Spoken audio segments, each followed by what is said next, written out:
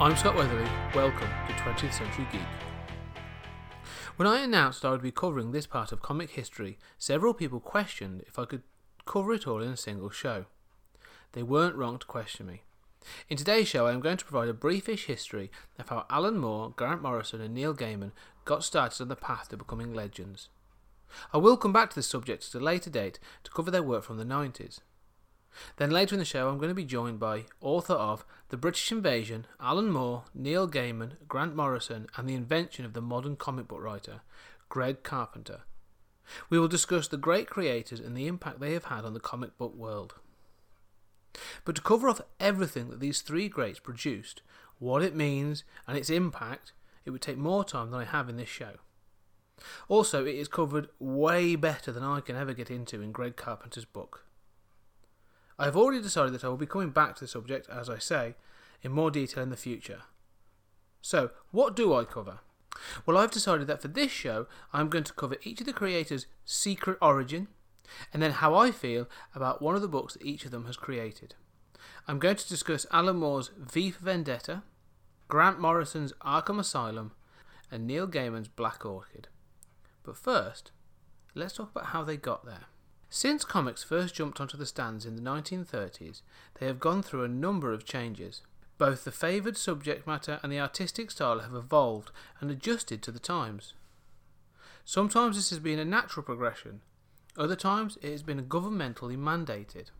I will definitely cover this in more detail in a future show, but it is worth quickly covering to provide some context now. In 1954, Frederick Wortham produced a study called Seduction of the Innocent, in which he stated that comics were corroding the moral fibre of America. He twisted, manipulated, and even fabricated anecdotal stories and ill-informed studies to claim that comic books presented acts of sex and violence in such a lurid and vile manner that it was corrupting the young readers. The warped content of the book was taken so seriously that the American government carried out a congressional inquiry. The result of this was the self-imposed and self-governed Comic Book Code. From that point on, comic books and comic book publishers had to check every story and panel to make sure that it did not depict an act of crime, violence, snubs to authority figures, anything of a sexual nature, especially anything that could be perceived as homoerotic. The result was comics were being forced down an immature and toothless path. I should highlight that it wasn't all bad. During this period, Stan Lee and Jack Kirby and John Romita created some of the most iconic superheroes of all time. Overall, though, the medium floundered, both creatively and financially. By the late 70s, there were a few signs of things starting to change. Denny O'Neil and Neil Adams' Batman run, their politically charged Green Arrow and Green Lantern run at DC. Over at Marvel, there were more diverse characters like Luke Cage and Shang-Chi being created. However, these were in the smallest minority, and maybe not as progressive as some people thought they might be at the time. The common opinion at this point was that comics were for kids. This was going to change, with a chance being taken on a group of new, unknown writers that were brought in by an editor not trapped in by the legacy of the comic book code. Karen Berger saw editing comics as a stepping stone on a career to publishing books, a chance to make some contact and get some experience. By the early 90s, she was a leading editor and instigator of the creation of DC's Vertigo comics. But let's not get ahead of ourselves. Let's go back to Northampton in the early 1980s, Alan Moore and what he was doing. For several years, Moore had fancied himself a cartoonist as well as a writer, producing work for small-time and local publications. He found this frustrating and artistically unfulfilling, as he was sure that he was not reaching his potential. Soon he realised that he was a much better writer than artist, and shifting his focus, he started to get noticed. He got some work on the UK's gateway publication for almost all of the country's comic creators, 2000 AD. While these short strips are interesting and clearly contain some of the Moore elements, they are a bit dated, and I would suggest them for more completists only. At the time though, they got him noticed, and the opportunities were opened up, allowing him to start writing works such as Miracle Man, V for Vendetta, and Captain Britain for Marvel. With each work, Moore's writing gets stronger and more ambitious. I'll get into V for Vendetta in more detail later, but I will say now that I'm a huge fan of these early works. I have read his Captain Britain run a number of times and love it more each time. It is the surrealist fun that makes comics so great. Moore also did what he was good at. He took a failing, bland, poorly realised national representation character and made him and his world, or should that be worlds, more interesting. Captain Britain became more whimsical as well as interesting, and it was a success. So he applied the same method to a different unknown character, with a starkly different result. He took a daft Silver Age character in Marvel Man, or Miracle Man now to appease the lawyers, and simply asked the questions: what if this was real? Where would it really end up? The end result is a brilliant trilogy of books that answer the question with stunning results. Miracle Man is seriously worth seeking out. It starts small and keeps building, finally reaching the inevitable godlike finale. I really don't want to spoil anything about this book because it's so good, but when presented with the Shazam family ripoff that the Miracle family were, Moore turns it on its head. He acknowledges everything that went before in a kind of "it was all a dream" fashion. But the reason that these characters were able to dream these wondrous and crazy adventures is nightmarish. The effect that finding out you can switch from yourself to a superhuman is explored, with differing results. One eventually sacrifices his everyday persona to become the best his superhuman self can be for the betterment of the whole of humanity. Another makes the same choice simply to relish the power and superiority. The final book represents the confrontation between these two in a horrific way, without showing a punch being thrown. The images in the book present the aftermath of what triggers the fight, and what is left after. Seriously, if you think Zack Snyder went a bit crazy in Man of Steel, you need to check this out. The difference being that while Superman is pledged to save lives at all cost, Miracle Man accepts that people are going to be killed when these two super beings fight. More than that, he acknowledges that his actions will have resulted in some of these deaths, but not taking those actions would have resulted in even more. When you read Miracle Man, you can see some of the hangover from Captain Britain being wiped away, but also the first iterations of characters that would become more realised in future works. Most noticeably, Watchmen's Dr. Manhattan. Anyway, I don't think that spoils anything. And if you are an Alan Moore fan, I highly recommend collecting the 3 books: A Dream of Flying, The Red King Syndrome, and Olympus. In the midst of all this, he was also working on the great V for Vendetta. As I say, I will get into this more later. These comics were being published in a UK anthology series called Warrior, which was being read and noticed by a number of editors working at DC at the time. Among these was Len Wein. He was loaded with writing and editing books and was looking for someone to take over creative on one of these books. The easy one to pass on at the time was Swamp Thing. It was failing, sales were down, and it was due for cancellation. So thinking that he has little to lose, he reached out to one of the English writers whose work he had been reading in the British anthology books. Alan Moore was about to get his big break. Up to this point, Moore had made his mark working on titles on which he could reinvent the characters. As I have already mentioned, he took the premise of both Captain Britain and Miracle Man and turned them on their heads to produce something amazing. When he came on Swamp Thing, it might be assumed that it was for the same reason. It was acknowledged that Swamp Thing was struggling. It was considered that this walking vegetable, created a decade before, was quickly losing its novelty, and there was not much else that could be done with it.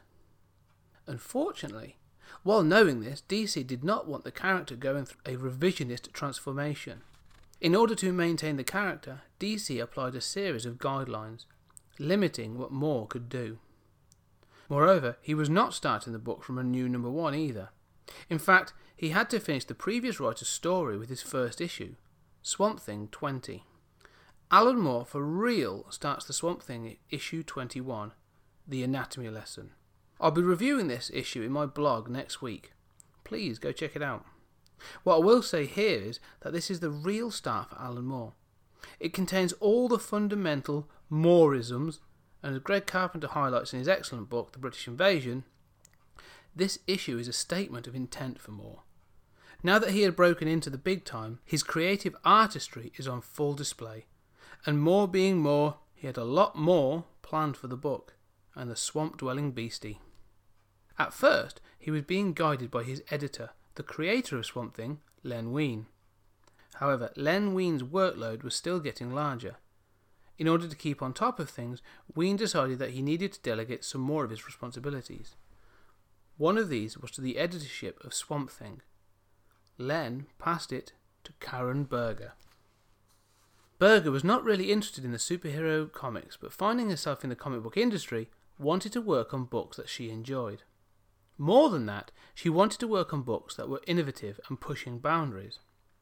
DC may have applied some limitations on Moore, but Berger was willing to encourage him to push the stories. Starting with issue 25 of Swamp Thing, their partnership took off. This partnership not only started to make Moore's name, it started to set Berger's reputation, not only as an editor, but also as someone that could work well with the burgeoning group of British talent. This is where the story really gets interesting. His work was becoming incredibly well regarded by the guys behind the scenes at DC, which gave Moore two opportunities. The first was to write a two-part Superman story to end the current Superman run before it was to be rejuvenated by John Byrne with The Man of Steel. In essence, Alan Moore was given the opportunity to write the final Silver Age Superman story in Whatever Happened to the Man of Tomorrow. It's a short two-issue story that is one of the quintessential Superman stories. It contains as many Superman characters as possible and is a great send-off to a rather silly era for the Man of Steel. The second was to give him a chance to pitch an idea for his own 12-issue series with fellow Brit artist Dave Gibbons. The intention was to use some of the old Charlton characters that DC had purchased over the years and do a book in that universe. The story and the idea grew, but it was to hit a potential brick wall. You see, DC wanted to start using these characters in their own universe, and in order to do this they asked Moore to not use some of his ideas. They wanted him to write the book, but maybe do it in the DC universe, and even kick off a new series for some of the characters. DC was thinking long-term sales. Moore and Gibbons were thinking about the story they wanted to tell. This is where events could have gone different, and we could have even been without one of the best works in the comic medium of all time. Alan Moore, being Alan Moore, stood his ground and decided that if he couldn't use the characters in the toy box, he would create his own. Facsimiles of the characters he had wanted to use. If we can't have Blue Beetle in the question, we will get Night Owl and Rorschach. Doing this removed the brick wall out of the way, and Moore and Gibbons would go on and create one of the most well-loved and well-known comics of the 20th century, Watchmen. Now I could go into this book and how good it is, the use of structure, mirroring and the character arcs, and go on and on. However, so many people have already done this that I don't want to retread this ground again. That's why I'm going to be covering V for Vendetta later. So let's leave Alan Moore for a while, plotting the end of the world for the betterment of humanity, and follow up on what Karen Berger was doing. Berger was gaining a strong reputation in DC, having worked well with Moore on Swamp Thing. Its popularity was growing and it was becoming more ambitious. DC was also looking for new talent to add similar unique takes on their catalogue of characters. Where better to search for that talent than the same pool? Karen Berger was therefore sent to England to meet with these prospective writers and artists. The idea was simple. Interview this prospective talent over a day, allowing them to promote their work to date and pitch new ideas. One of the writers that attended on that day in London travelled all the way by train from Scotland. The journey spent running through the different stories that he could pitch, knowing that every other writer would be throwing out stories of Batman, Superman and the rest of the Justice League. He decided to think about lesser known characters. Eventually the young man landed on an obscure hero, Animal Man. Of course, this young man was Grant Morrison, and the decision to pitch a lesser known character would pay off, in fact leading to his excellent Animal Man run. That's not to say that he didn't have a Batman pitch, and he presented this as well. Karen Berger knew it was a good idea, but wanted Morrison to try the Animal Man idea first, letting the Batman pitch grow and become more detailed. This would become the fantastic Arkham Asylum, which I will also cover in more detail later in the show. Morrison was no stranger to superheroes, and had been working in the British comic scene for some time. He had produced works for Marvel UK with Zoids, as well as other UK standouts such as Doctor Who. However, up to this point his best work had been on the weekly sci-fi and horror anthology 2000 AD. He, like Alan Moore, contributed to the one-off Twisted Tales Future Shocks. He also wrote several Judge Dredd stories, as well as his first epic across 4 phases, Zenith. Zenith is the ongoing story of a young superhero in an age when the great superheroes have passed. So, what do? Well, you become a rock star. This series is a representation of where Morrison was at the time, a young man with a punk leanings wanting to upset the apple cart, while still being taken seriously. The son of nuclear activists, Morrison was well aware of the balance of power in the world and how the establishment could not be trusted. This plays out again and again in his early comics, whether using the red and blue Zoids to represent the powers on either side of the Cold War, or creating a talented young hero not wanting to follow in the footsteps of his elders. Morrison may move on to more surrealist, interdimensional adventures later, but it is fair to say that they all contain a personal element, something of Morrison. Therefore, it is not surprising to find that this pitch for Animal Man had a focus on animal rights activism. The story is a fantastic tale pulling elements from the DC vault and throwing them in with new ideas. Buddy Baker, as Animal Man, is not the lone superhero or mythical godlike figure. He's a family man. A regular guy with powers who is unsure of his place in the world. Should he be using his powers for good, or to get a great job? The story starts with him coming out of retirement and trying again to establish himself as being worthy.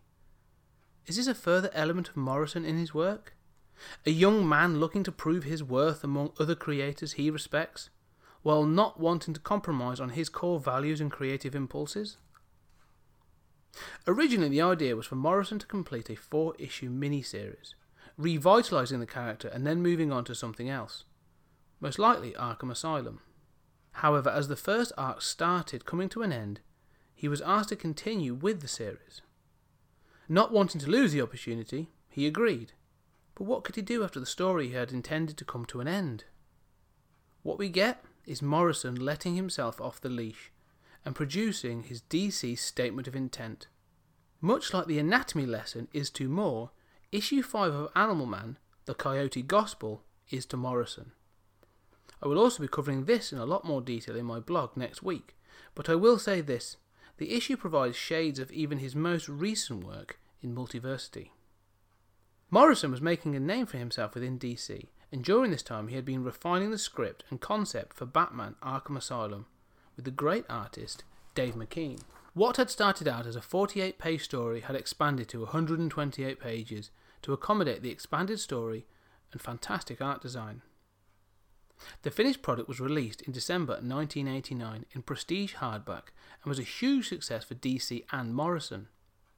The dark story and daring artwork made it stand out from the usual comic book fare and was talked about in mainstream terms. The book was a punk take on the Dark Knight and his psyche. Morrison was taking all his ideas one step further. It's easy to believe that he was not only reacting to the old guard of comics from the early 80s and 70s, Morrison was reacting to his contemporaries. It has been suggested that he was reacting to the attention that Alan Moore had received for Watchmen a few years previously. Watchmen is a classic, and deserves all the credit and praise that it gets. It defined an era, and established comic books as a medium in which storytelling could be sophisticated and literary. But all of this is built on the precision and structure of Moore's storytelling style. Yes, Dave Gibbons' art is excellent, without a doubt, but the strength in Watchmen is how that art is directed by the storyteller. I can understand an argument that it is too structured, and while being an excellent story, loses some of the fluidity that imperfection can bring. I believe it is this that Morrison was rebelling against. In Watchmen, Moore provides a clinical character study and breakdown of what a superhero would be if they were real. Morrison, on the other hand, is looking at the hidden reality within the mythical superheroes. Batman could never be real, but what is the reality within the ludicrous concept of a man fighting crime dressed as a bat?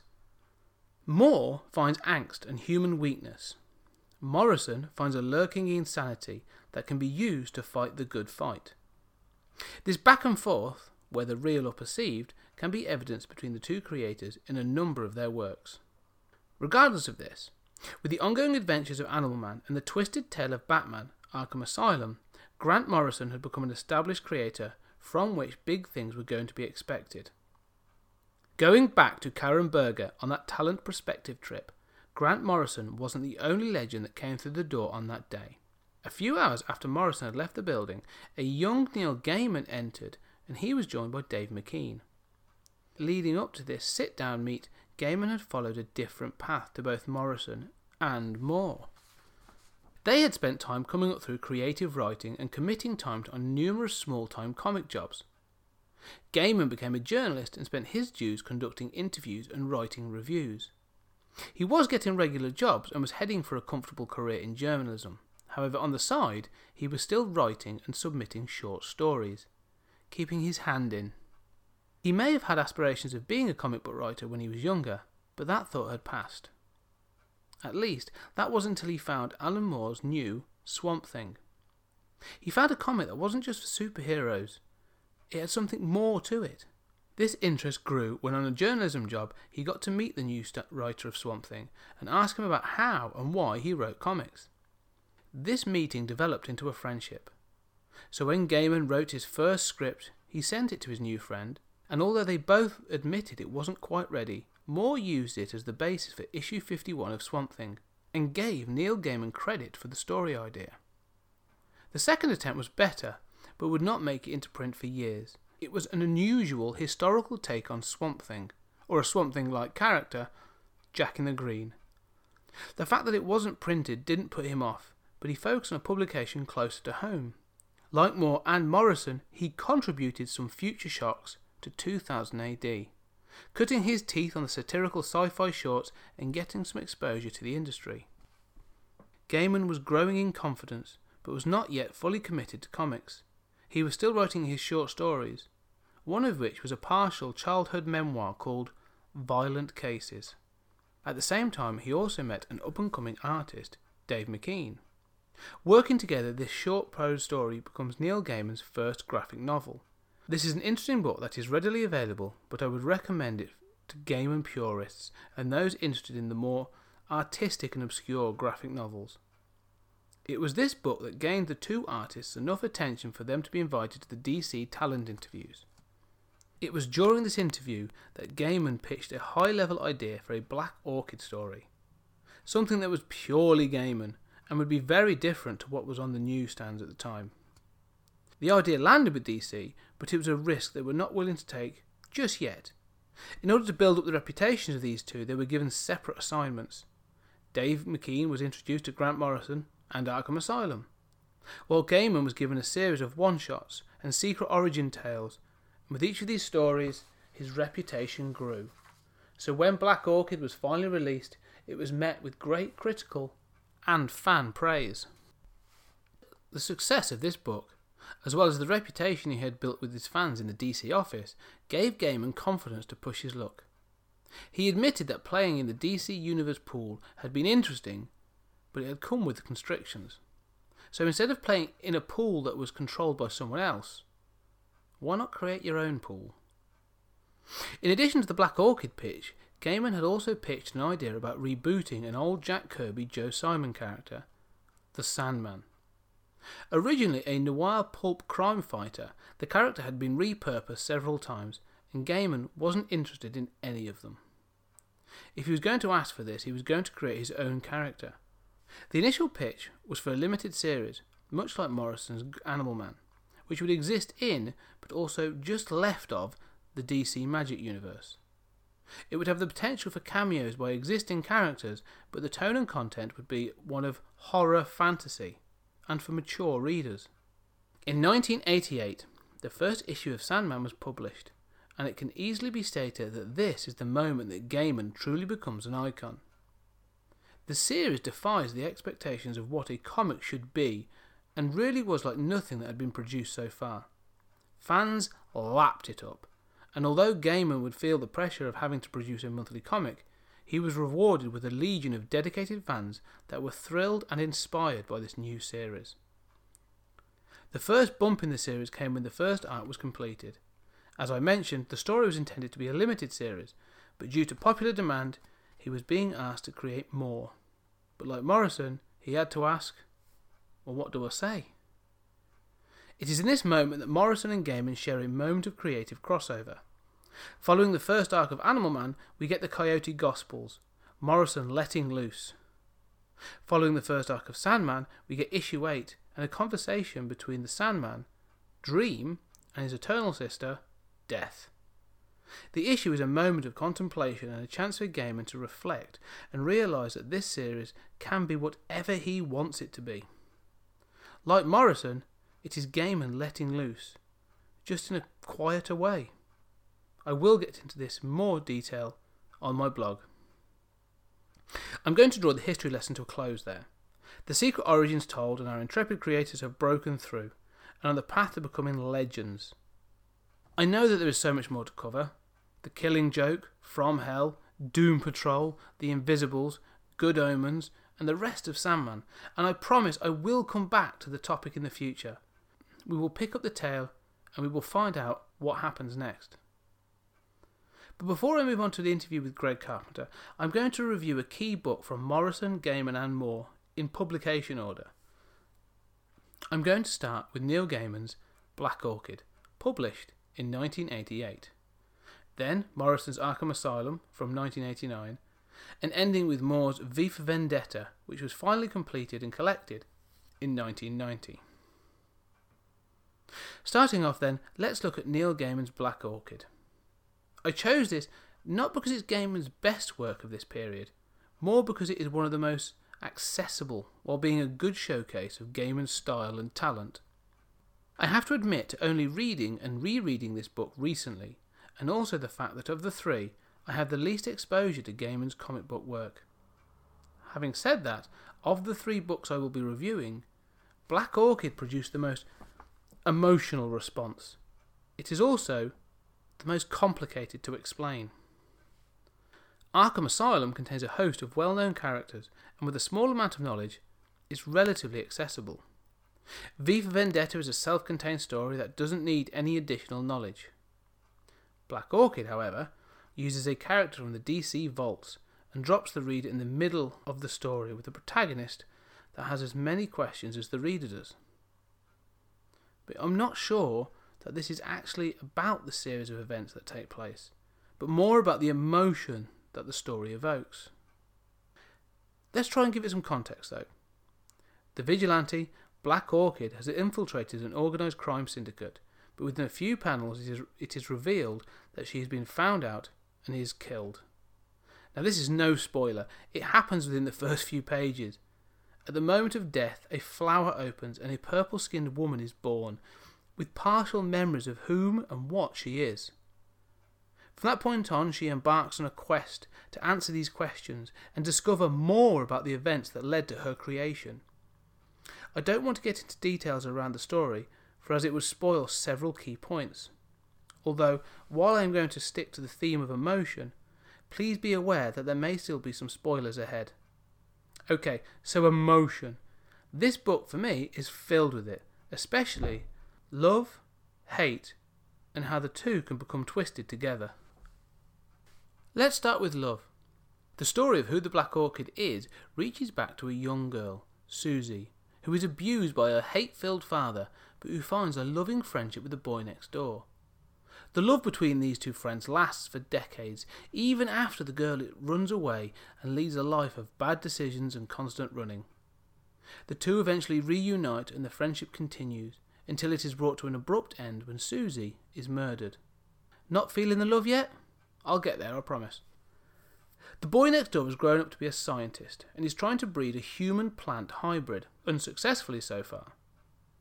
After Susie's death, however, he takes a sample of her DNA and introduces that into the mix. Her essence leads to the success of the experiment, and the black orchids are created. These plant women are not blank slates. They carry the core of Susie, and despite everything, that genetic memory always turns to good and compassion. In so many comic books, a character born out of death will seek vengeance and violence. The Black Orchid simply wants to find a place to be. This could have easily been a book about a female character taking control of her destiny with violence. In the hands of Gaiman, we get a character driven by curiosity and compassion. At no point in this book does Black Orchid enter into an aggressive confrontation. Characters around her do, but never her. At one point, Black Orchid witnesses the attempted assassination of the man that killed the original Susie. She could stay and let him die, but she intercedes and saves him, not wanting there to be any more killing. It could be argued that this is innocence and naivete, but it is more than that. She is driven by a compassion for all life. Black Orchid is not alone on this quest. She is joined by a younger orchid offspring who prefers to be called Susie. The new Susie is filled with the innocence and temperament of a child. Soon after she meets Black Orchid, she asks if she can call her Mommy, and Black Orchid agrees. As simple as that, a mother and daughter bond is formed, and there is no question about the love that has formed in that bond. The counter to this throughout the book, though, is the coldness of hate. When the mastermind of the crime syndicate, Lex Luthor, finds out about the floral creations, all he wants to do is own them. To Lex, finding that these amazing things exist, there is no wonder, only the realization that he doesn't have them, and that doing so could be beneficial to him. He hates not owning, and that is not acceptable. His coldness permeates through the rest of this organisation, in which killing someone is part of business, and the profits of drugs and prostitution are treated in the same way as any business would review its profit margins. This demonstrates that this organisation and its leader have no respect for life or anyone that prevents them from making money. This may not be considered extreme enough to be hate, but the negative influence of this group is the force that leads to the majority of violent confrontations in this story. The final example of the counter to Black Orchid is a scene in which she meets Poison Ivy. Orchid is a beautiful personification of nature at its most exotic. She is compassionate and bright. When we meet Ivy in Arkham Asylum, she is living in darkness, using her power to make corrupted pets out of the plant matter and dead animals.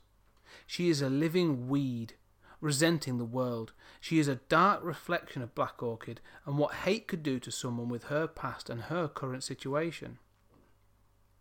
Okay, let's get twisted. Love and hate are two sides of the same coin. They are so close that one can be confused for the other, and a whole host of other cliches. The point is, though, that these are cliches for a reason. In this book, we see several characters twisted to hate by love.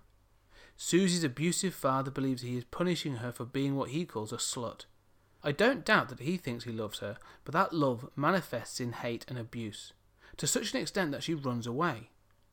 She eventually meets and marries a man and small-time crook, Carl. Over time, his love for her becomes a jealous passion that gets out of control.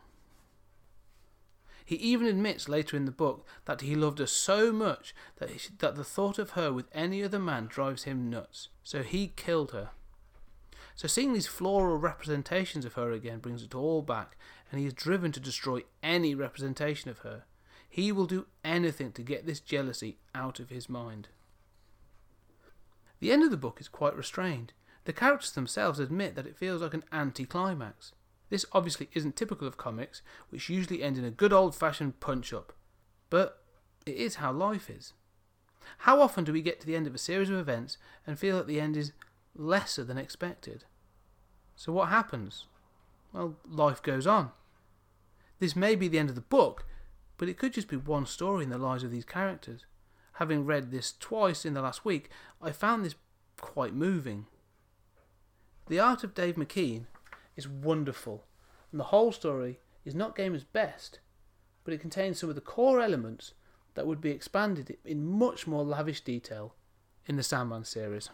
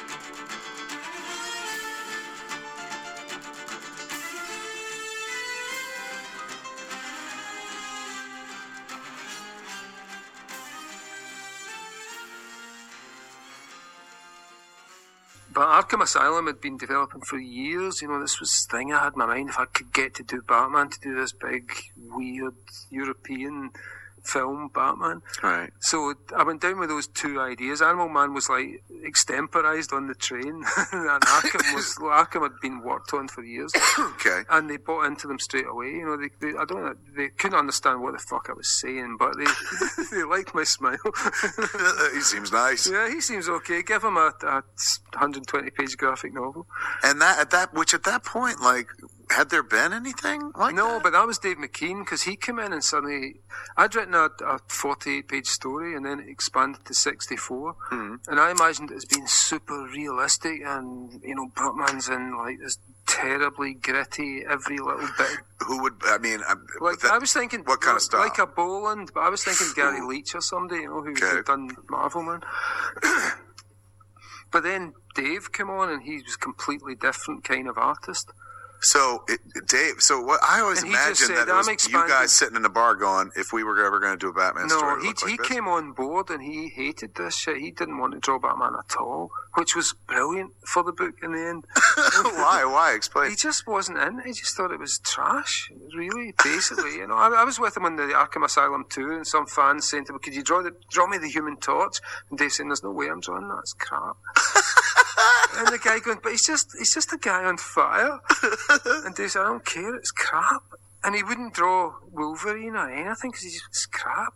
But he would draw Sandman, right? Even though he's got a weird haircut. So there was a kind of, but I think Dave made it, because otherwise it might have just been an ordinary comic, or it might have been Killing Joke 2.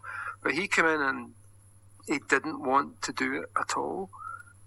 But once I told him all the other stuff, the stuff he was into was the behind-the-scenes stuff, the tarot cards and the Jungian psychology and the Aleister Crowley stuff. He totally got on board with it. That's how you jacked him in? Yeah, and he was into that. He was into the underpinnings of it and the psychology of it. And he did. So he's like, look, I'll deal with the superhero aspect of it. Yeah, and I just hate it.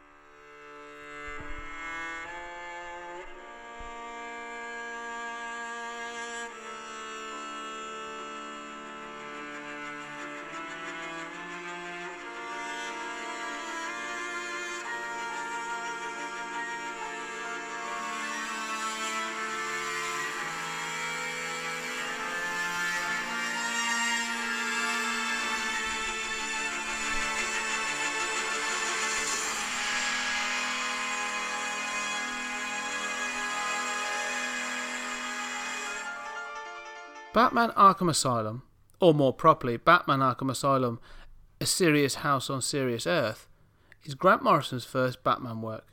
And what a start! In Morrison's mind, this was to be drawn in a super realistic way with detailed character design.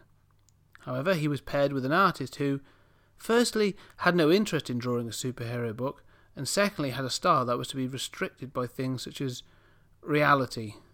Dave McKean. The story concept is pretty simple. The inmates of Arkham, led by the Joker, have taken over the asylum, and they want Batman to come and join them. As the Joker sees it, Batman is just as crazy as them, and should be welcomed to his rightful home. This runs parallel with the events of Amadeus Arkham, and the tragic story of how he came to establish the Institute. Okay, so the story may be simple enough, but the character presentation, themes and subtext are a lot more complicated. For a fully informed analysis on all these books, I am going to recommend Carpenter's British Invasion once again. I am going to try and do my best to highlight and explain some of the points that stood out, and what they mean to me as a fan. There has always been the debate as to how this book should be received by the reader. Is it actual canonical events, an Elseworld story, or is this a representation of Batman's dreams? Each of these is a valid interpretation with evidence to support them, but for me, the book is split. I've always considered the words and the story of Amadeus Arkham to be an accurate depiction of what actually happened, but supported by images as they would be imagined by someone reading the recounted events. But in my head, this is Batman. The story of Batman entering Arkham Asylum and running the gauntlet of villains, however, I have always taken to be a tortured nightmare, a representation of Bruce Wayne's worst fears and how he perceives these villains. Okay, so let me throw out a couple of points to support my interpretation. Primarily is the art by Dave McKean. The book is a gallery of fantastic pages that work as art in their own right. Some are intriguing, some nightmarish, but all challenging. I have to admit this was not always my opinion. When I was younger, I didn't understand why this book looked so weird. Where were the comic book images I was used to? Now that I am older and my taste and understanding have grown, I can see the images in this book for what they are. I won't deny that this is a challenging book to look at, but it is all part of the parcel, and it is there for a reason. Despite all the art being very much within Dave McKean's style, there is a difference between the images of the Amadeus Arkham story and the Batman story. The characters designed in the Arkham pages are realistic and within an enormously proportioned world, although accentuated with shadow and texture. This story, collected on its own merit, could be a historical graphic short about the tragic life and mental breakdown of one man simply trying to find his way to help. The images within the Batman story, on the other hand, are hyper-stylized, where all the inmates of the asylum, including Batman, are depicted as grotesques, warped versions of reality.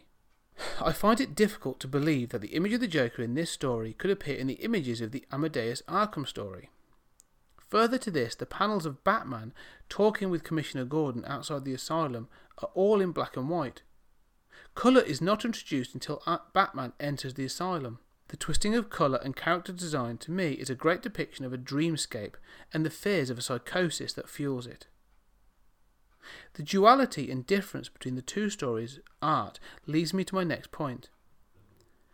Amadeus and Batman are following the same path.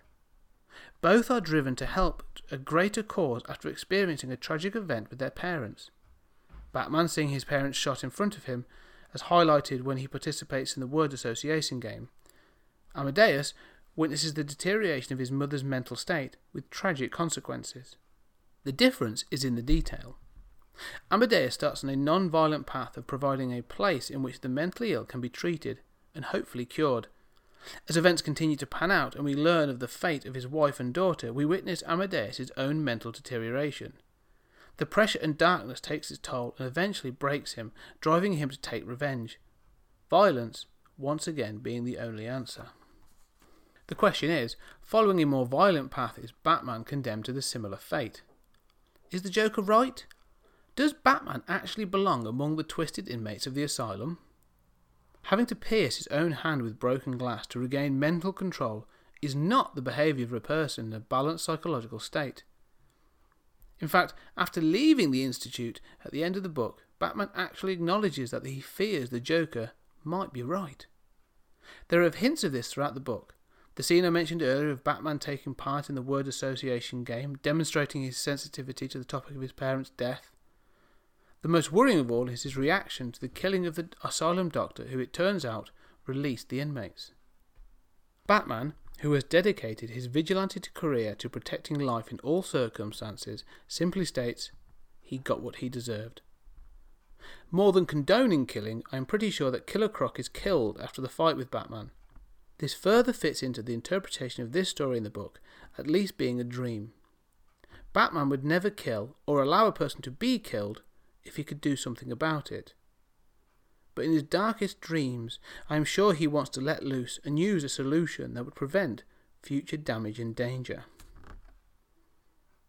The final thing I want to point out is something about the Joker that Morrison comes back to in much more detail in his later Batman run. The fantastic idea that the Joker is a blank slate personality. He has no actual personality of his own, which is why the same person can be a mischievous bank robber one day and a ruthless game-playing psychopath the next. This idea allows for all the iterations of the Joker across decades to be valid. It also adds to the horror of the character and actually builds on the comment made by the Joker in Alan Moore's The Killing Joke, that if he has a past, he would rather it be multiple choice. It's an excellent book that I have read multiple times. This is easily in Morrison's top 5 works. However, I would suggest that this is not the recommended book for a Morrison or Batman first-timer. It actually benefits from having a deeper knowledge of both.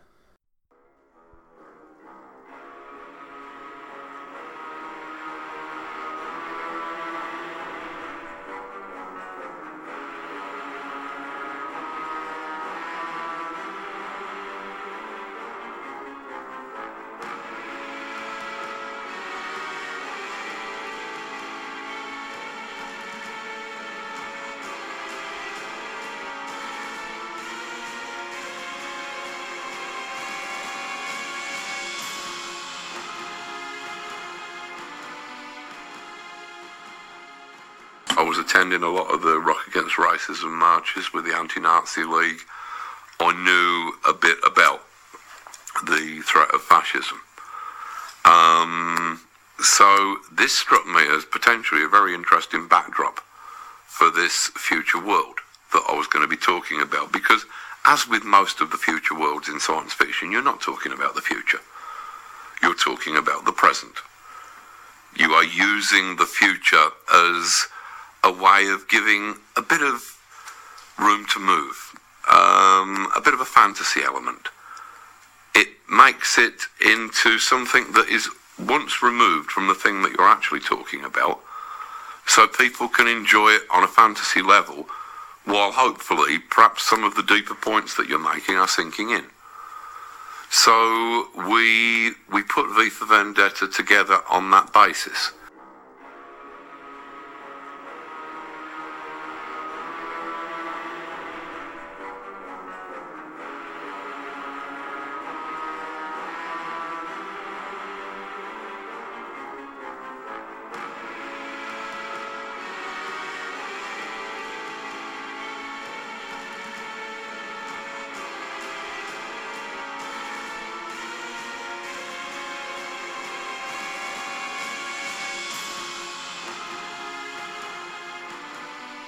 Finally, we come to Alan Moore's incredibly British V for Vendetta.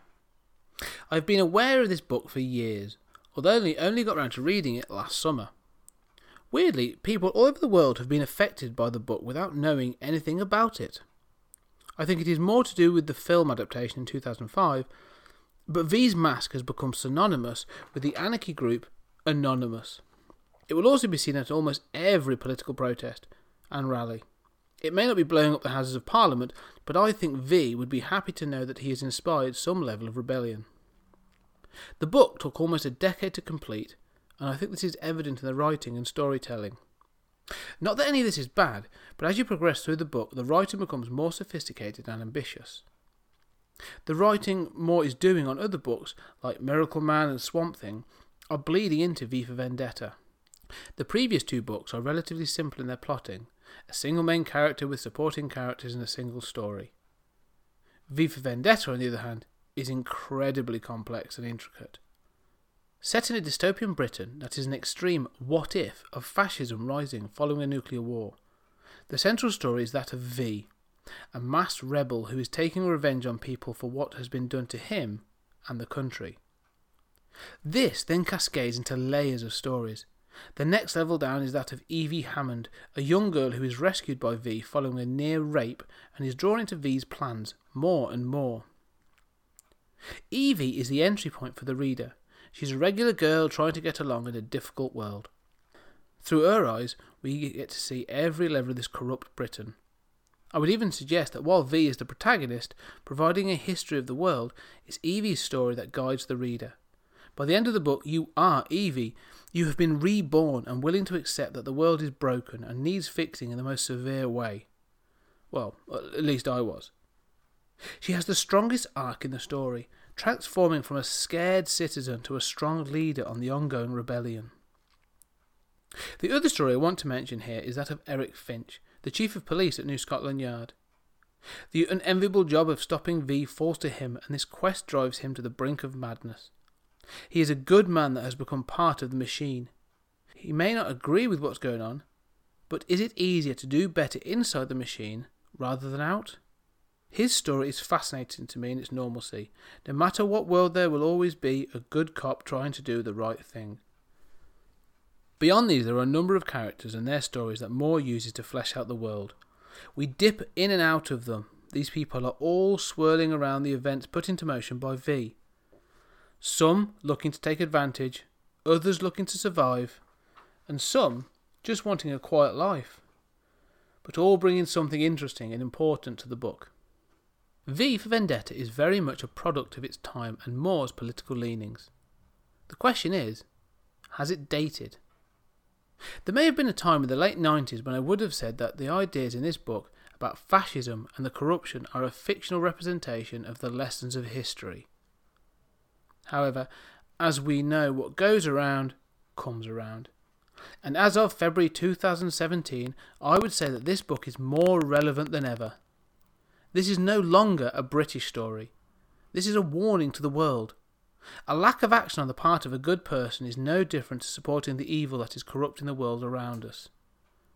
This may be a piece of fiction, but as V says, artists use lies to tell the truth. Yes, I created a lie, but because you believed it, you found something true about yourself. When I read this book, I found something true about myself. The question is, am I brave enough to do something about it? And that, friends, is a story for another podcast. So many people talk about the importance of Watchmen and how it brought comics into the mainstream, allow them to grow up and be taken seriously. I can't and won't deny any of that. So while Watchmen may be Alan Moore's most famous achievement, I truly believe that V for Vendetta is his most important creation. If I recommend one book of Moore's, it is this. It should be taught in school as an achievement in storytelling and also a way of conveying the fact that as people, we are the ones that the government should be afraid of. This is a fiction that tells the truth as well as Of Mice and Men, To Kill a Mockingbird or 1984, and should be read with the same respect and passion.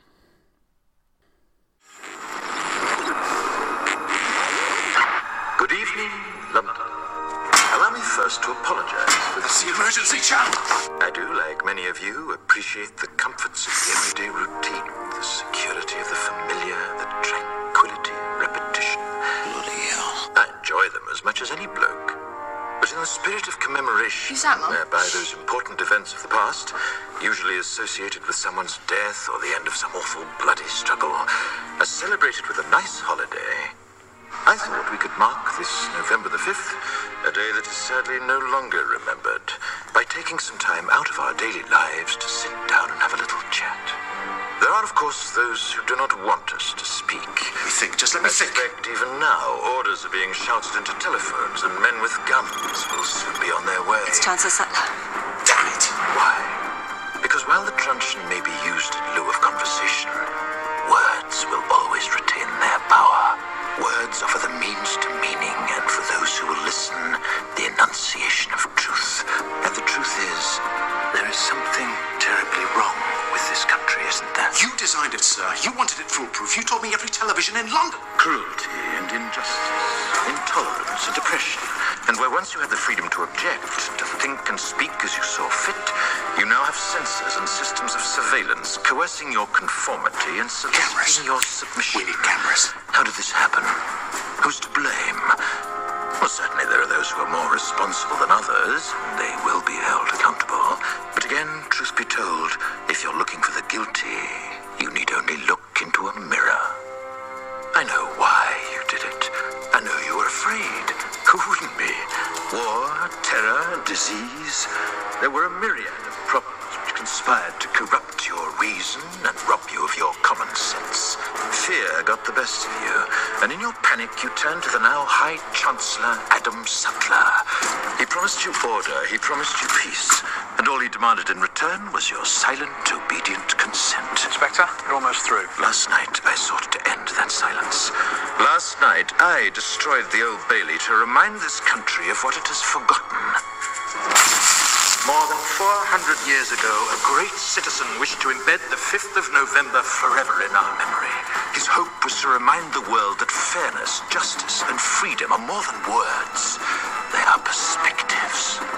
So if you've seen nothing, if the crimes of this government remain unknown to you, then I would suggest that you allow the 5th of November to pass unmarked. But if you see what I see, if you feel as I feel, and if you would seek as I seek, then I ask you to stand beside me 1 year from tonight, outside the gates of Parliament, and together we shall give them a 5th of November that shall never, ever be forgotten.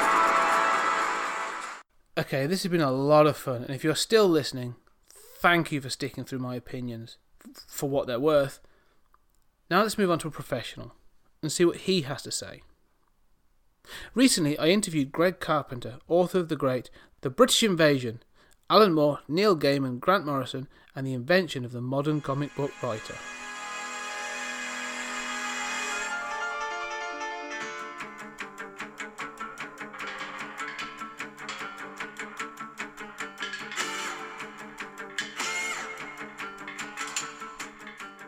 thank you for taking the time to join me. A good starting point for me is, do you want to introduce yourself and Sequart as well, actually, or is it Sequart?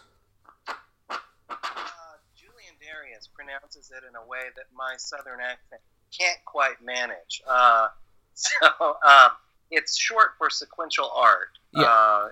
Kind of blending those two terms together, and when I say it, it tends to come out Sequart. But he does it with a much softer sound, and it sounds a little different. But yeah. So, what about yourself? How did you get involved with Sequart? Well, the first time I heard about them, it was actually a former student of mine who knew that I had been interested in comics, and I had drifted away a little bit, as some of us do sometimes. And he asked if I liked Grant Morrison, and I said, yeah. He was one of the guys that had really hooked me when I first got locked into comics. And he said, well, there's a book out called Grant Morrison: The Early Years by Tim Callahan. And he loaned me a copy, and it was the first time I'd ever seen or heard anything from Sequart, and I loved the book and loved everything about it, really. Yeah, I've actually got a copy recently, so would you recommend it? Because I'll tell you, it's next on my reading list after your book, actually. Oh, I would. I think it's very good. It's very good, and it was, especially at the time, I had not seen a whole lot of material like that. Something written on a contemporary writer who was churning out stuff at the moment, and it was both scholarly and at the same time very, very accessible in terms of style. And that's what I liked about it, and that was what was kind of the, as I was going through the book and reading all of the what I could read about Sequart, more or less the mission statement was that notion of doing scholarly work that was also accessible for a general reader, and that was something I was very interested in. So that was my introduction to them. So really, how did your book come about then? Had you been with Sequart for a while, or was it the first thing you did with them? It was the first thing. I had decided I wanted to write a book, and for me, coming kind of from an academic background, choosing to write about comics was a little bit bold. So I had decided I wanted to write a book, and had settled more or less on general topic, and was looking at places that I could potentially send a pitch to. And I remembered Sequart, and I started devouring everything I could on their website about them.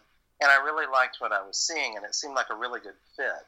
And so I sent a proposal in, and there was kind of a long period. We had a little back and forth on the proposal, and then there was a long period of silence followed by an acceptance email. And that's when I started there. And then I wound up writing some columns for them and everything after that. Mm-hmm. Okay, so the book came first. So you say, it's a bold step to do something academic on comics. And I think it seems to be becoming a bit more acceptable in the last, couple of years, really. But they've always been considered, I suppose, the sort of the ginger stepchild of the especially the literary world. So within your sort of academic circles and stuff, was it?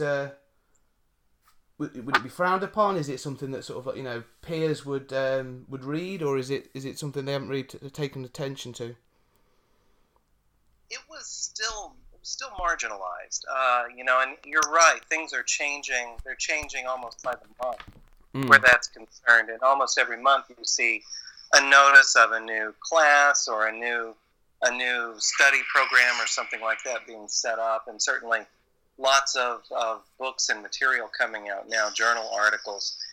At the time this was formulating, which would take us back about 5 years or so, not so much, and especially in this part of the country, not so much. It was still the idea of devoting one's academic time particularly to comics, was still a marginalized idea, relatively speaking. It wasn't something totally out of left field, but it was not expected. Yeah.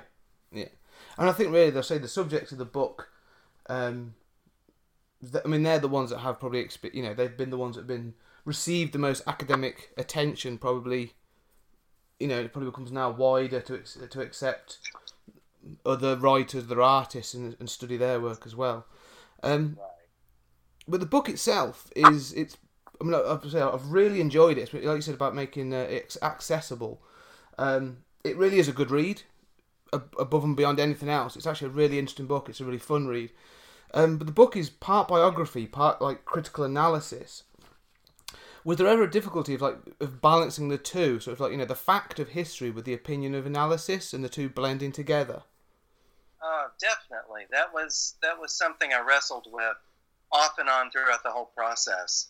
Anytime you write something, you have these little negative voices that creep up in the back of your mind. And in my case, the negative voices that kept coming up were attempts to define what the book was not, as opposed to what the book was. It's not real journalism in the sense that I'm not going around interviewing Alan Moore's third grade teacher or something like that. And at the same time, it's not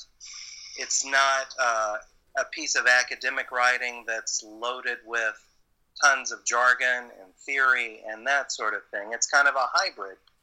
What I eventually did was to look at some of the nonfiction books that I had admired over the last 2 or 3 years.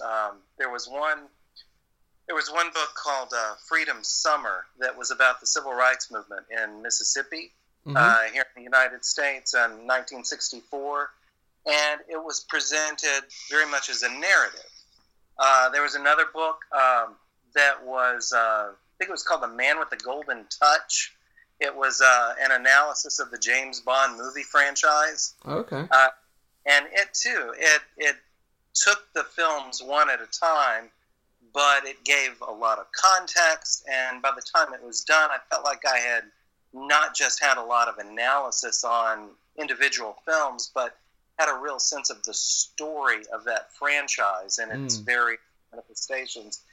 And then I read a book on music called Fire and Rain that looked at the events of 1970 with breakup of the Beatles and breakup of Simon and Garfunkel and the rise of James Taylor. And the writer was juggling chapters between these different musicians and what was going on at a certain point in the year, and it created a story. And so for me, when I came back to this book, what I ultimately decided I wanted to try to do was to make this point about how comics had changed, in particular as a result of the change of the role of the writer, and looking at these three guys in particular and the way that their work had led to that impact, and the way that their work over the years has kind of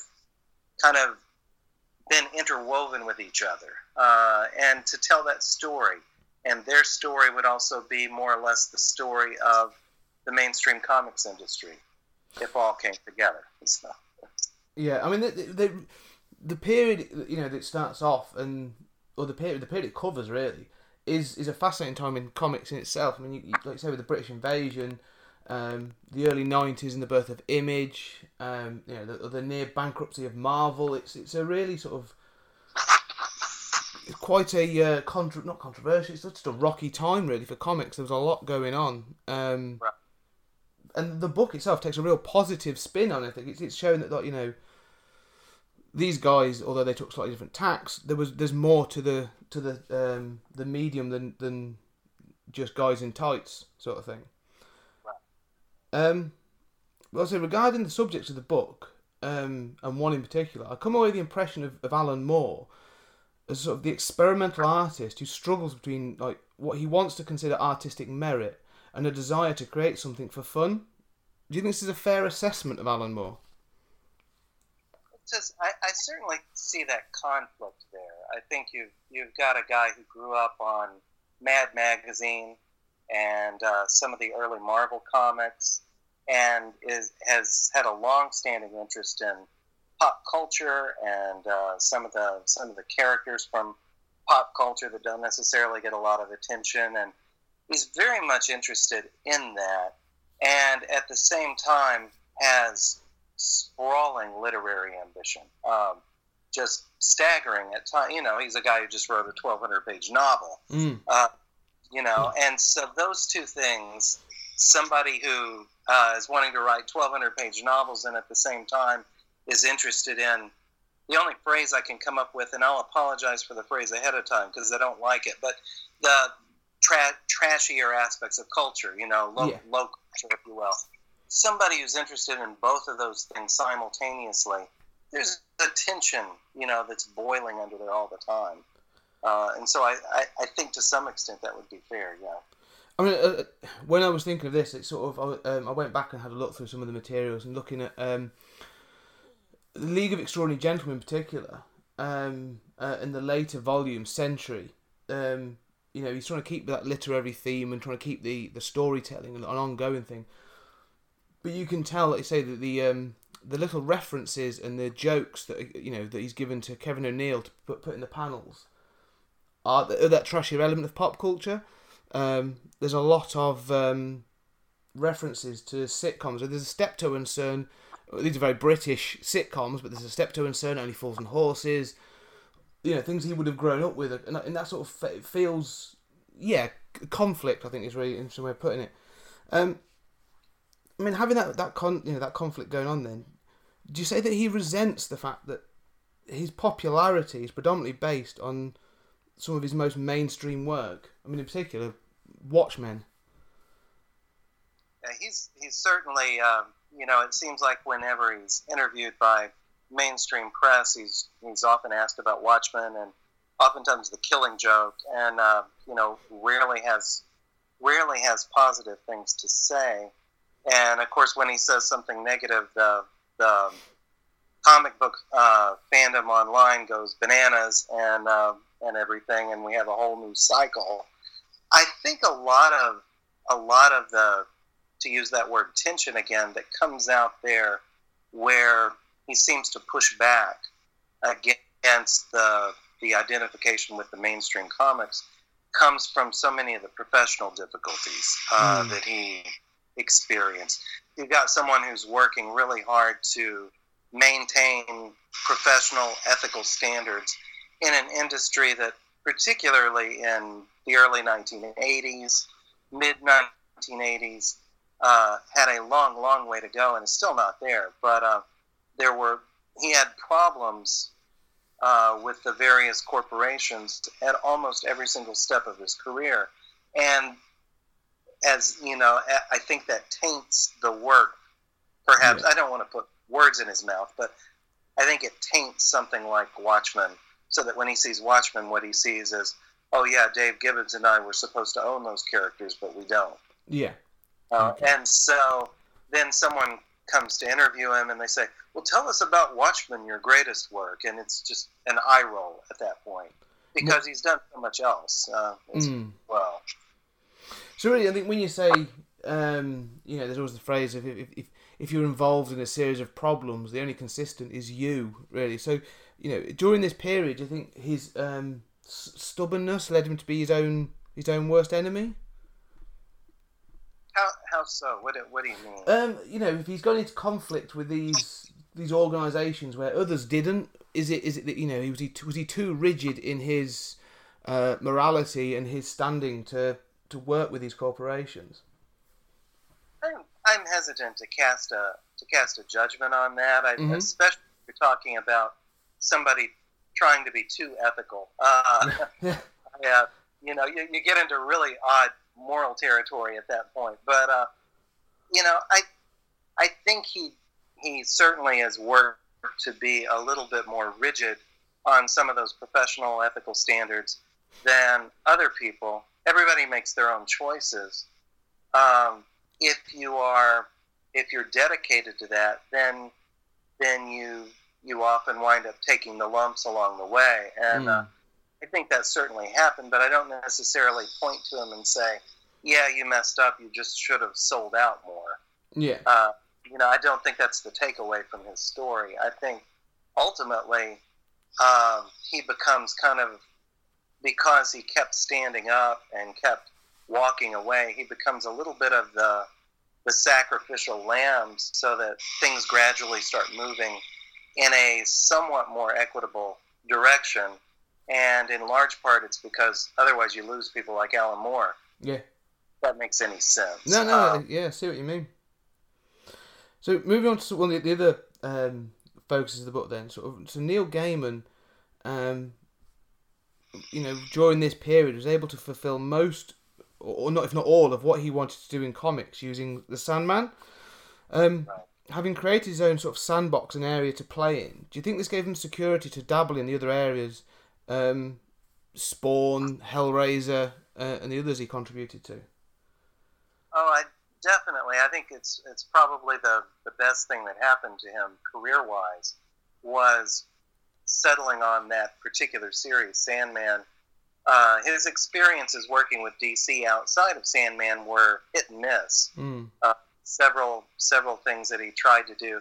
One of the more famous ones was, I think Mark Waid was the editor at the time, but he asked him to write the capstone story for Action Comics Weekly, and he came up with this story about Green Lantern and Superman, and worked in all these other characters that had been featured in that title up until that point. And everything looked good, great story and everything, and they got ready to run. And someone else pointed out that in another title, apparently, Green Lantern didn't know Clark Kent was Superman, and the whole story was and at that point, Gaiman had to shrug, and they shelved the whole story and brought it back a few years later as a curiosity item. But his similar sort of troubling experience with Swamp Thing. When he wrote an annual, and he and Jamie Delano were going to take over that title, and Rick Veitch's story was ultimately canceled, and they both walked away. So Sandman gave him a safe place, and it was an ideal sort of series for that, too, because it wasn't a series that was really based on tuning in next month to find out what happens to Morpheus. Yeah. It was instead a story where you could say, I think I want to do something with cats, and you get a cat story. And I want to do something with Caesar Augustus, and there you go. And could take it in all the different sort of directions he wanted to, and then get it back to the main storyline eventually. And it was just a wonderful sort of safe place where he could learn his craft and do the things he wanted to do, and could venture out a little bit elsewhere. I don't think he was fast enough to venture out a whole lot in the way that somebody like Morrison was.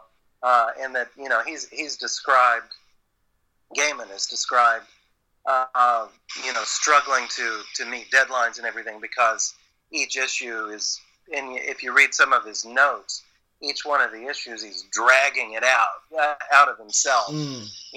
Gotta figure out how to finish this, I don't know, and fretting and pulling hair and that sort of thing, and finally working the problems. And because he was taking as long as he was with it, I don't think he was able to just say, I'm going to do 4 books a month or something. But it always gave him a safe spot while he was actively writing comics. Okay.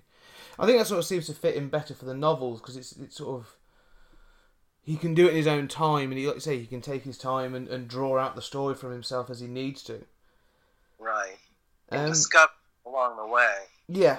And I don't know if I'm assuming you've read the majority of his books and stuff, and I'm a big fan of Neverwhere, American Gods, Anasazi Boys, and his tone and lyricism of the books, they do follow a real sort of, you can tell that they took time to create, and I really enjoy that. Going to the other one then, so that's sort of saying, well, Neil Gaiman and Alan Moore dabbled in the superhero pool.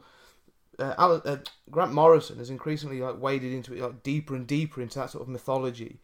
What I've read about Grant Morrison, I can easily believe that this is in part because people such as Alan Moore and Neil Gaiman declared that the superhero comics were or felt that they were limited in scope and merit. Do you think he's been able to prove, not them wrong, but has he been able to prove that sort of the superheroes can have merit and scope? I think I think he has, at least within the comics community. I don't know how much of the superhero stories have transcended the comics reading community in the same way that something like Watchmen or Sandman has. But I think, if you look at his early stuff, he was resistant to superheroes as a genre as well. He kept writing. What I kept seeing going through some of the earlier stuff were superhero stories that weren't superhero stories. And he was more comfortable with the tights and capes, perhaps, than particularly Gaiman was. But at the same time, he was almost immediately moving it to something else. Animal Man becomes this metafictional story. Doom Patrol becomes this experiment in surrealism, and they're not like other superheroes, and they're not really superheroes, and there are all these little jokes about, they're not the Justice League and that sort of thing. And so for the first wave of his career or whatever, he was writing superheroes, but it was always writing them in a way that they weren't superheroes. For me, at least, he doesn't really embrace that notion of the genre until probably the mid-'90s when he came back from his illness and everything with JFK. And you see a real shift and a real change, and that's where you get All-Star Superman and some of the things that came later. I think he's been able to show that within the confines of that genre, you can do almost any kind of story.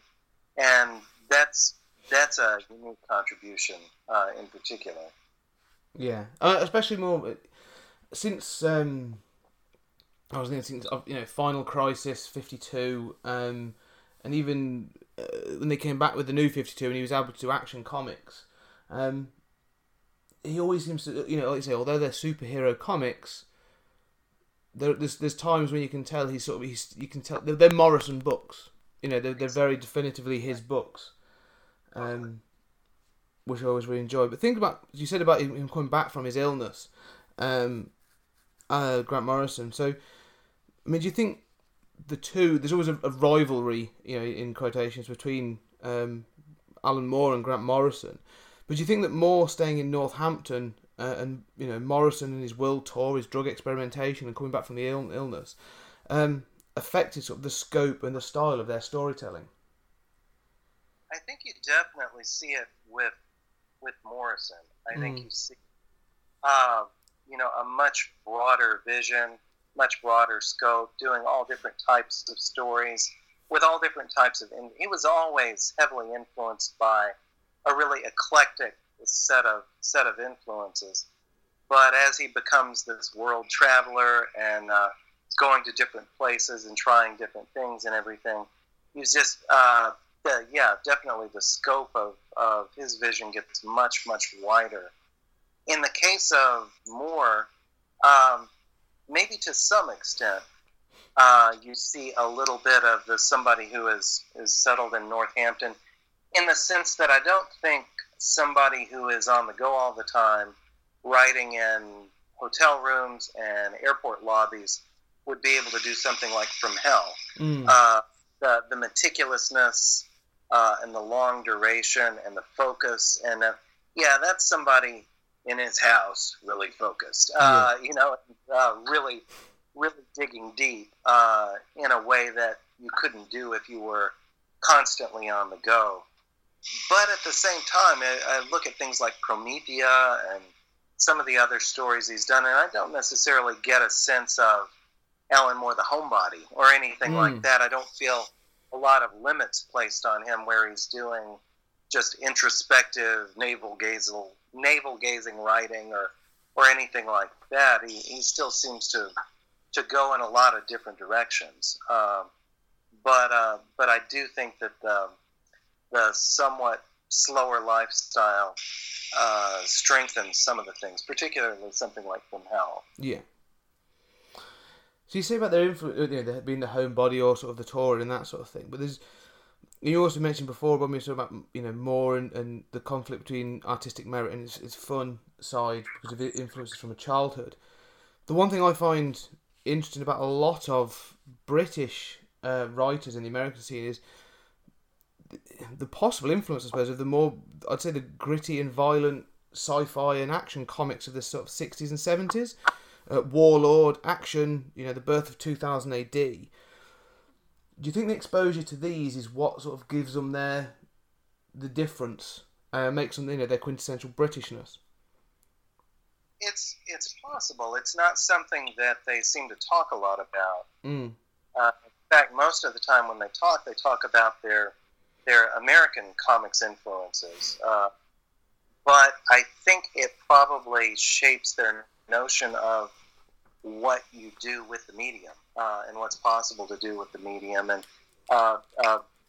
fewer restrictions, more openness, slightly older readership, that sort of thing. I think most American readers who would have grown up on comics, especially in the 60s and 70s, mainstream superhero genre comics, I think most American readers turned writers would automatically step into things with a whole preconceived set of limits of what you can do and what you can't do and what's not allowed and that sort of thing. And perhaps the cultural difference there is one of the reasons why there was a bit more openness. But in terms of direct influence, oddly enough, most of them seem to point more towards a lot of the American comics that they read as kids. Yeah. And Gaiman, for example, talks about Will Eisner's The Spirit and some of the mystic DC comics with the mystic heroes like Phantom Stranger from the early 70s as being seminal influences. And then he kind of drifted away from comics right around the time that some of those British publications started up in the mid to late 70s. Okay. But it's an interesting topic.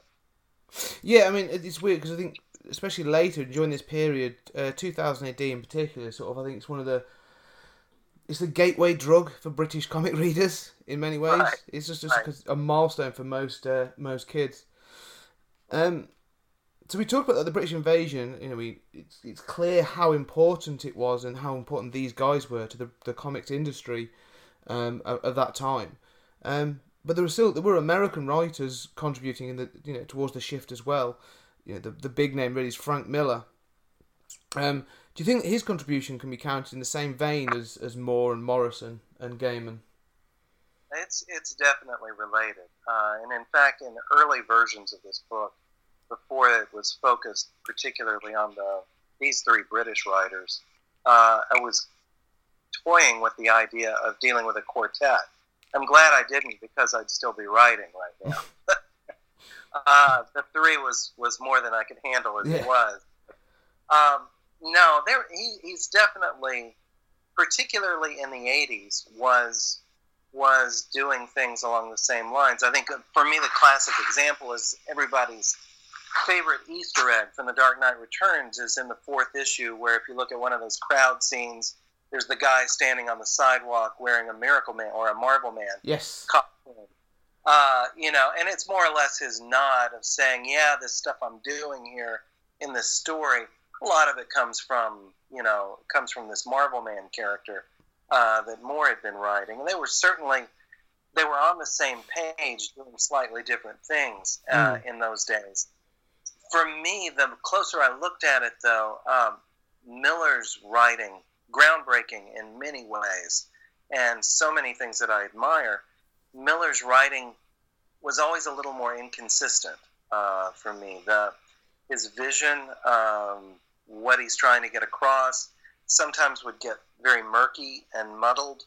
The deeper I would look at particular work, what am I supposed to walk away thinking about this particular story, was a little unsure. And then as he moved on into the 90s, where these other guys were continuing to push things, I thought, in kind of organic directions for their own work, Miller's writing seemed to become less and less nuanced or less and less complex for me, and ultimately decided he's doing something different, and it's tied up with it's tied up with the interaction between his writing and his art, and the two of them kind of working in unison, and at times very effective, but ultimately seem to be singing a slightly different song, if that makes sense.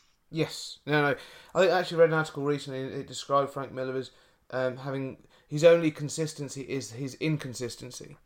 Yeah. Was that he can go up and down, and he has got so many variances, and he's got works that I really love. You know, Dark Knight Returns. I actually do enjoy Dark Knight Strikes Back. I just find it very unusual. It's not a Batman book per se, but I just find it as unusual. Sin City is interesting, but I see what you see. He becomes more of a sledgehammer. Right. The more he seems to write. There are moments where I read like some of the Sin City books. The first time I read any of those, I kept asking myself, is this satire or is it earnest? And I kept asking that question, which is an odd question to ask when you're 100 pages in. But no, I always pay attention to what he's doing, and I'm not trying to really run him down because hugely influential, and there are moments, the first 20 or 30 pages of The Dark Knight Returns for me reads almost like opera. It's gorgeous. By the fourth issue, for me, it seems to be falling apart in some ways, but falling apart in a very nice, messy sort of way. But other times, I look at it and I shake my head, and I'll just be honest, I don't know what he's getting at. That for me, I've read Dark Knight Strikes Again 3 times and disliked it more each time I've gone back to it. So I stopped. No, I know what you mean. It's I find the art in places almost impenetrable, like so hard to look at. And other things I just refuse to read. I've never read 300. He did another one that are clearly driven by his own almost political ideas. Holy Terror is tough to get through. Yeah, I've never even bothered, to be honest. Yeah. So sort of think of the legacy of these guys. You know, is it fair to say that these guys introduced long form storytelling to the comic industry? And you know, could we say then that people like Brian Michael Bendis and Jonathan Hickman have really benefited from their influence? Oh, most definitely. You know, there's a whole generation of people who came in their wake. Some of them, you know, pretty much on their heels. But yeah, people like Bendis, who I particularly admire, with you know, a lot of dialogue-driven stories, and you don't have to get in a hurry, and you don't have to make a story all about a story that was published 6 years ago. That you are kind of redefining certain elements, and that was one of the more incestuous aspects of the American comics industry that I found tiring. Were consistent retreads of older stories, and instead, you know, one of the legacies I think is the idea that you can come to some of these genre stories within comics, but you don't have to make them about older comics. You can make them about all sorts of things, whatever it is you're interested in, whatever it is you're reading, whatever it is that's going on in the world can find its way into a story that also might have somebody in capes and tights, or might have somebody with ray guns and robots and rocket ships and what have you. And I feel, especially let's say with Brian Michael Bendis, his Ultimate Spider-Man run was very much that in some cases. I mean, it's very much a Spider-Man retread, but he redefined it for the 21st century, and he made it relevant. And it's, as a whole, having read all of it, it's brilliant. And I think, you know, it's such a good piece in that sort of form. It is long form storytelling, but with story arcs, but, you know, telling that story. Well, my favorite issue from that run is I don't remember what number it is, but the Revelation issue where Peter Parker tells Mary Jane who he is. the whole story takes place in the apartment, in the bedroom, and they're just talking back and forth. And you would have never seen a story like that 15 years earlier. No. Nobody would have been able to slow down, because you got to get your money's worth from your 60 cents or whatever you spent at that time. You got to get your money's worth out of your 20 some odd pages. And instead, once we start looking at things in terms of chapters, long story arcs and everything, you get that sort of decompressed storytelling that particularly Gaiman did so well in Sandman. And Bendis is able to show off what he's really good at, which are just the little nuances of character and the dialogue back and forth, writing dialogue like nobody else. So really, just think about those two then. I mean, I mentioned Bendis and Hickman. Is there anybody else you think that's writing comics at the moment that we may be talking about similarly in 15, 20 years' time? I think Matt Fraction has been interesting. I've liked several things that I've seen from him. I thought his Hawkeye run, for example, was very good. Yeah, it was brilliant. And also the martial artist Iron Fist? Oh yes, was also very interesting. I think he's an exceptional writer. There are a lot of good writers out there. There are some who are, they're not exactly newcomers, but obviously people who followed the ones that I'm talking about. People like Warren Ellis, for example, who's really just 3, 4, 5 years younger than they are, but has certainly had a huge influence as well. But yeah, Matt Fraction and also Brian K. Vaughan. Yes. You see a lot of similarities as well. Yeah, and I'd really like. I mean, Brian K. Vaughan's one of those writers that whatever he's doing, I will at least give the first issue a go. Exactly. But I will always probably come back and buy the trade later on, because it's one of those I think is better as a whole, or as ongoing series, than trying to do issue by issue. For me, Scott Snyder. Right. I loved his Batman run and American Vampire and that sort of thing. I think are fantastic. Yeah. Brilliant, very thoughtful too. I mean, when I think about American Vampire, one of my dissertation was actually on American drama, but one of the playwrights that I focused on was a guy named August Wilson, and who wrote Fences. There's a movie out with Denzel Washington right now. Yes. But August Wilson wrote the story essentially of the 20th century. He wrote 10 plays, and each one was set in a different decade.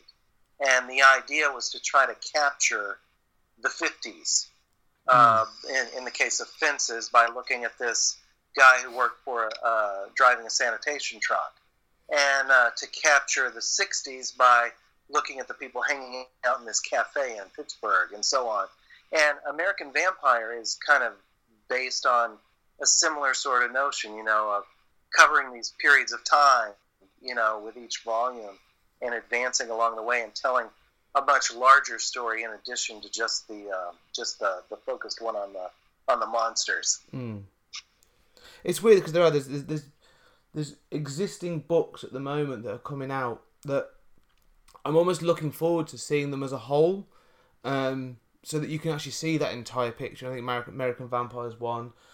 Brian K. Vaughan's Saga is another. That when you see the complete picture, it'd be a greater piece, a greater whole than the pieces that were in it.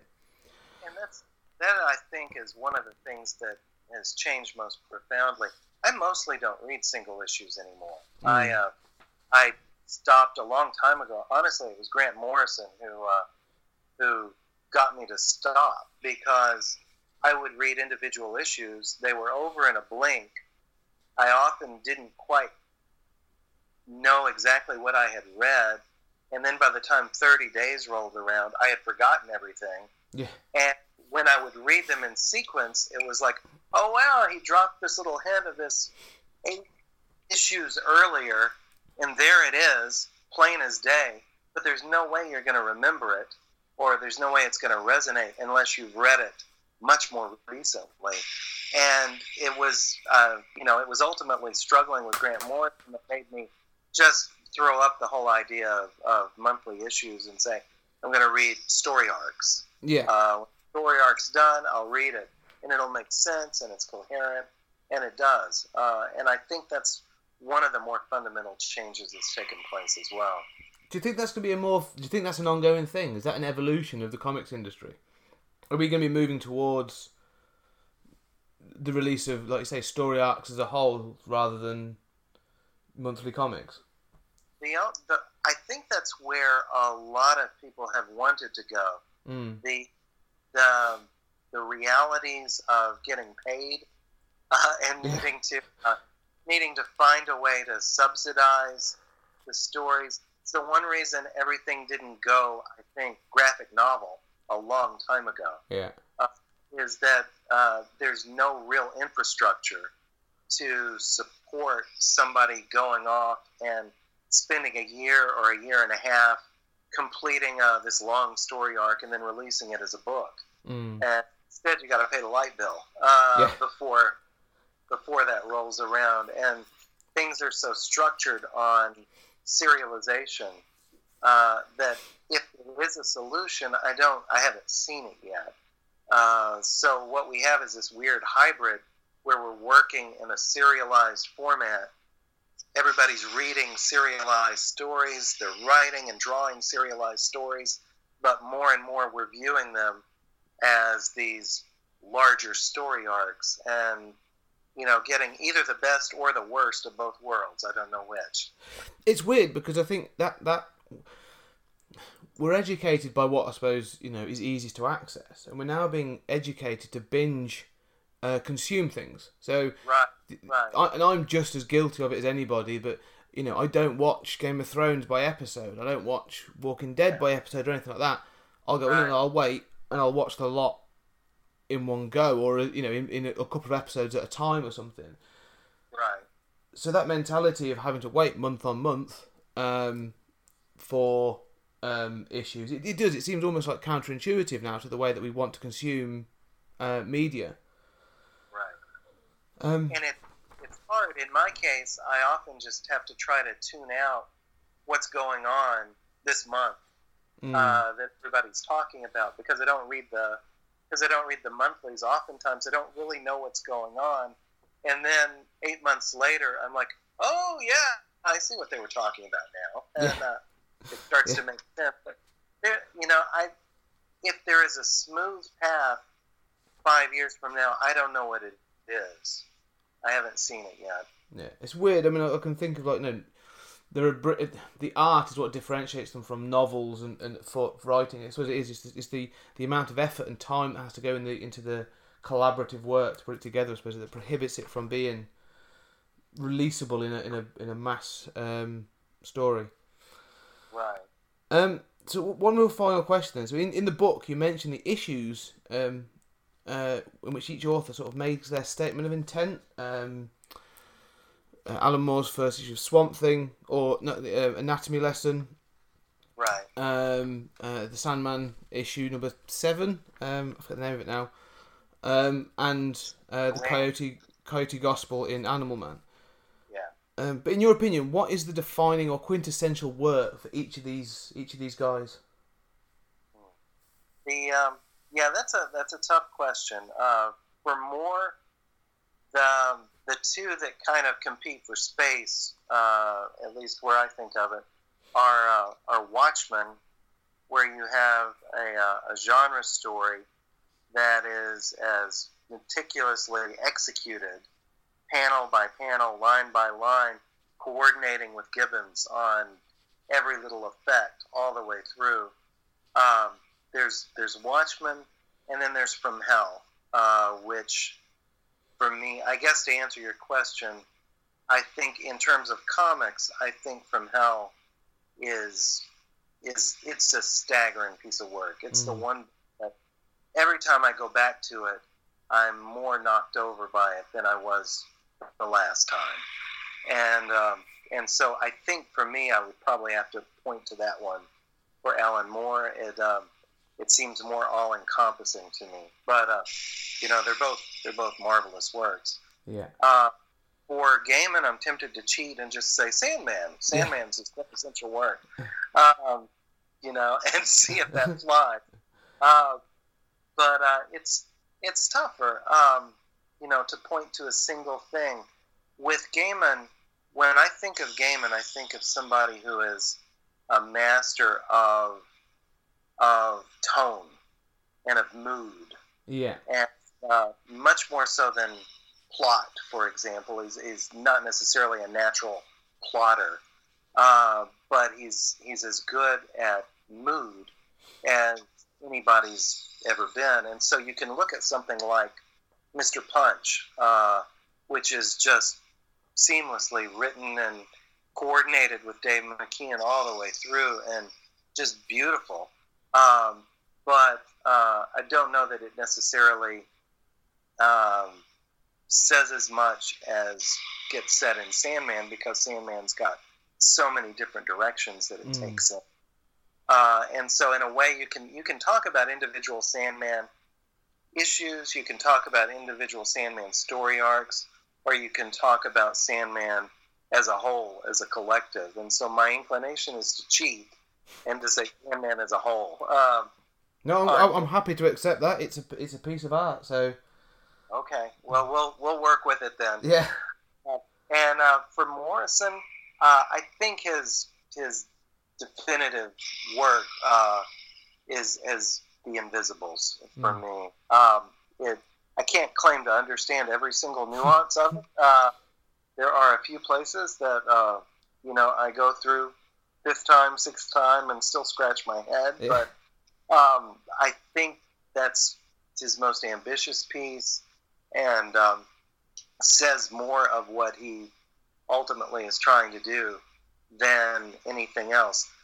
I would hold out just a little bit for Flex Mentallo, which for me it's more carefully constructed, and I think in a lot of ways is his best written piece, and is still it's better since it's in print again, but is still ignored far too often for my money. I think it's one of his masterpieces. Yeah, I found it by accident actually, because I bought the Doom Patrol omnibus. Yeah. And it was on the Amazon, customers also bought.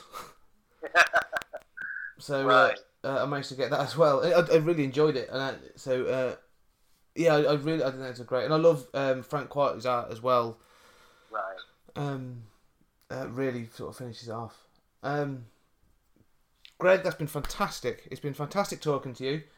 It's been me too. Thank you for taking the time again, and for any listeners, do you want to plug anything? Do you want to plug the book? Is it? I got it off Amazon. Is it being released anywhere else?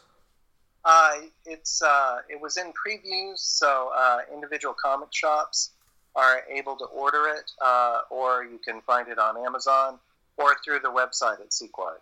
Any of those. Brilliant. Thank you very much, and I'll be perusing Sequart for more work as well. Okay. Excellent. Okay. Well, thanks so much. It's been wonderful. You too. Thanks very much.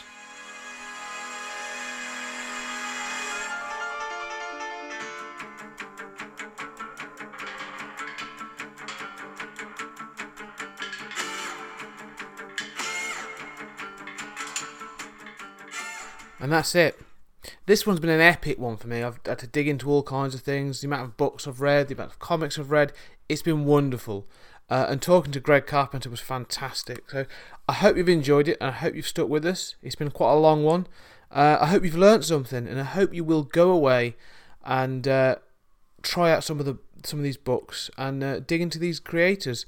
Alan Moore, Grant Morrison, Neil Gaiman, fantastic creators. This isn't the end though.